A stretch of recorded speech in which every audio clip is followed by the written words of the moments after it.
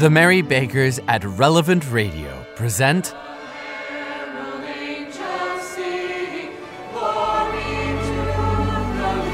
Episode 21, A Legacy of Ash.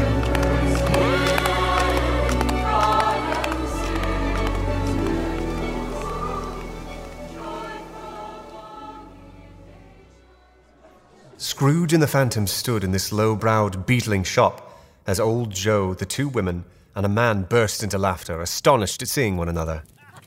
Let the charwoman alone to be the first. Let the laundress alone to be the second. Let the undertaker's man alone to be the third. Look here, Old Joe, here's a chance. If we haven't all three met here without meaning it. Absolutely. And you couldn't have met in a better place. Come into the parlour. You were made free of it long ago, you know, and the other two ain't strangers. Stop till I shut the door of the shop. Ow! How it squeaks. Ain't such a rusty bit of metal in this place as its own hinges, I believe. And there's no such old bones in as mine. We're all suitable to our calling. We're well matched. Come into the parlour. Come into the parlour. The parlour was the space behind the screen of rags. The old man raked the fire together with an old stair rod, and having trimmed his smoky lamp, for it was night, with the stem of his pipe, put it in his mouth again. While he did this, the woman who had already spoken threw her bundle on the floor and sat down in a flaunting manner on a stool, crossing her elbows on her knees and looking with bold defiance at the other two. What odds, then? What odds, Mrs. Dilber? Every person has a right to take care of themselves. He always did. That's true, indeed. No man more so. Why, then, don't stand staring as if you was afraid, woman. Who's the wiser? We're not going to pick holes in each other's coats, I suppose. No, indeed. No, indeed, we should hope not. Very well, then. That's enough. Who's the worse for the loss of a few things like these? Not a dead man, I suppose. No, indeed. If he wanted to keep him after he was dead, a wicked old screw, why wasn't he more natural in his lifetime? If he had been, he'd have had somebody to look after him when he was struck with death, instead of lying, gasping out his last there, alone by himself. It is the truest word that ever was spoke.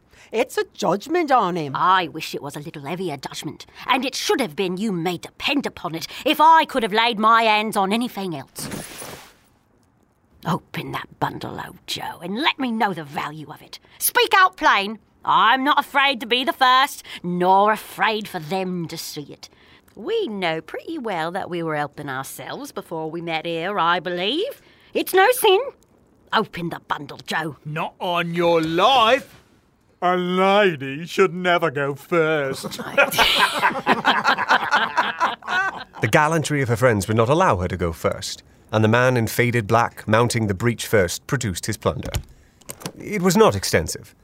A seal or two, a pencil case, a pair of sleeve buttons, and a brooch of no great value were all.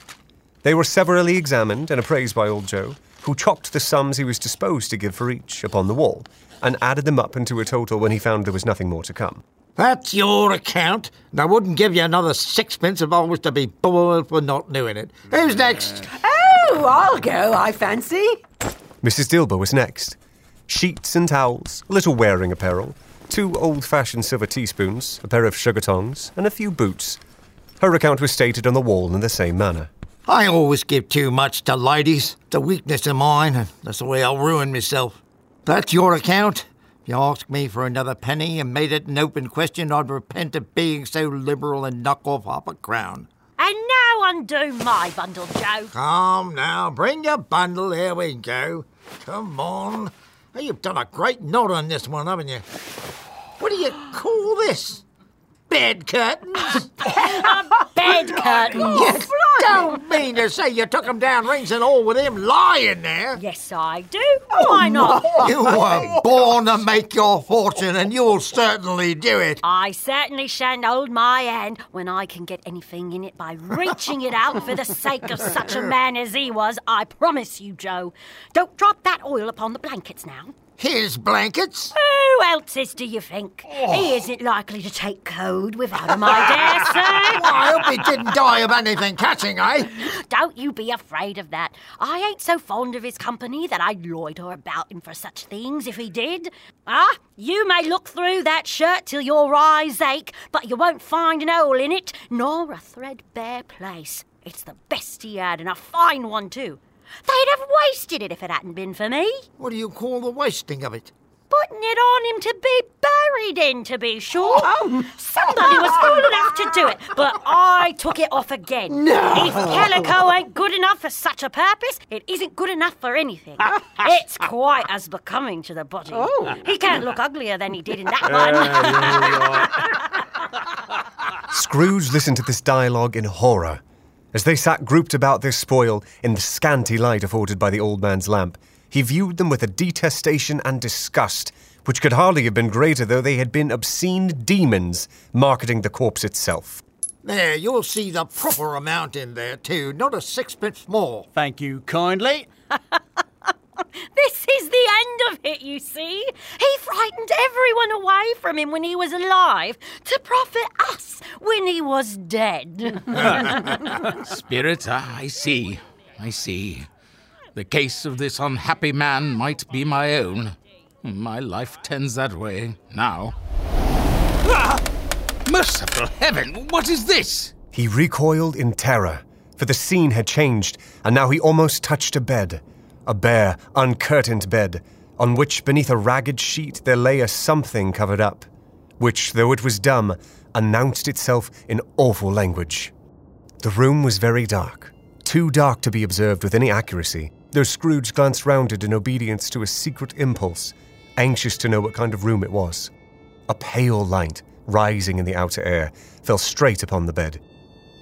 And on it, plundered and bereft, unwatched, unwept, uncared for, was the body of this man.